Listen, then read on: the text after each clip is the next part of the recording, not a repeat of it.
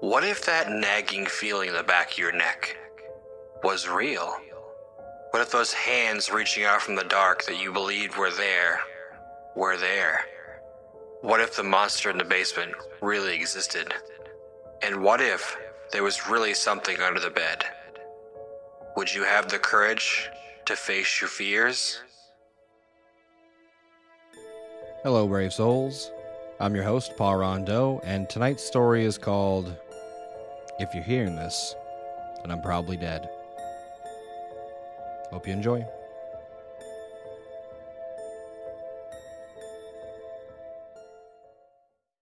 If you're hearing this, I'm probably dead.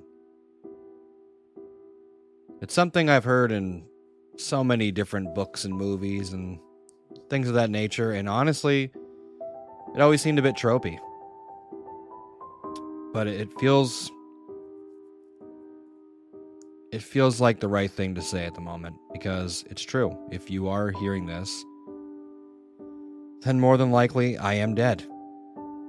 And I guess this is the one time I can share with you why that happened, how that happened. You know, I probably sound very nonchalant at the moment, but I'm just so over it that I just can't deal with it anymore. I'm actually looking forward to it just being over. It's been so awful. I can't even. I'm having a hard time putting it into words, but I'll try. I'll try to make this as cohesive as I possibly can. And honestly, I hope that this is total crap. I really hope I'm just losing my mind. I really hope that I'm just going crazy, because that would be a lot easier than what I've been dealing with, or at least what I think I've been dealing with. So I have a bit of a nightly routine. I bet you most people have a nightly routine. I like to read something, and then I go brush my teeth, do all my things to get clean before bed, and then I like to meditate. And I used to not believe in the whole meditation, yoga, all of that. But I'm a naturally angry and kind of anxious person to begin with. And so I figured I'd give yoga and meditation a shot. I mean, I had nothing to lose. I could just say, well, these don't work, and move on with my life and never have to think about them again. They work surprisingly well for me, actually. Yoga and meditation have both allowed me to keep my anxiety and my anger in check, which has been extremely beneficial in my personal life and my work life. But I digress. So it has been beneficial, but all the issues stem from this.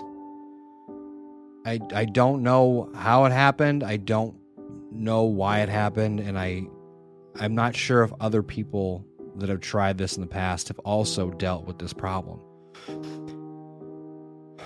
But after I meditate, there's something, it like follows me. It's everywhere. And I don't know what to do about it. These awful thoughts are put into my mind whenever it's around. So the entire time I'm meditating, I'm at peace. And as soon as I come out of it, there's just this thing over me, and it just makes me feel terrible. It takes every single bit of anxiety and rage that I have in me, and it like infuses it into me, and I just don't know what to do with it. And I'm afraid that it's gonna get so out of control that I won't be able to control myself, and I'll do something terrible. And I just can't let that happen. I don't know why this is happening. For the longest time, the meditation and the yoga, it kept all this in check.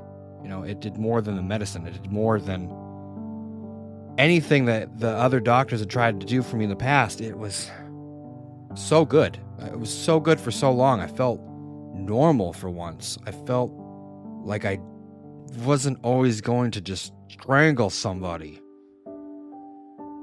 And even that had to be perverted by something. I don't know if it's an entity. I don't know if it's my subconscious. I don't know if it's just all the rage and hate that wants to come out of me, manifesting from the 20 minutes or 30 minutes of meditation that I give myself, where I am at peace finally. It almost feels like this is a punishment for being happy for just a little bit of time, any time. And so with a heavy heart, I don't know if I can continue to deal with this on my own. It's too much, and I'm afraid I'm going to hurt somebody else. So like I said, if you're hearing this, more than likely, I'm dead. Because I am too afraid to hurt somebody. Anybody.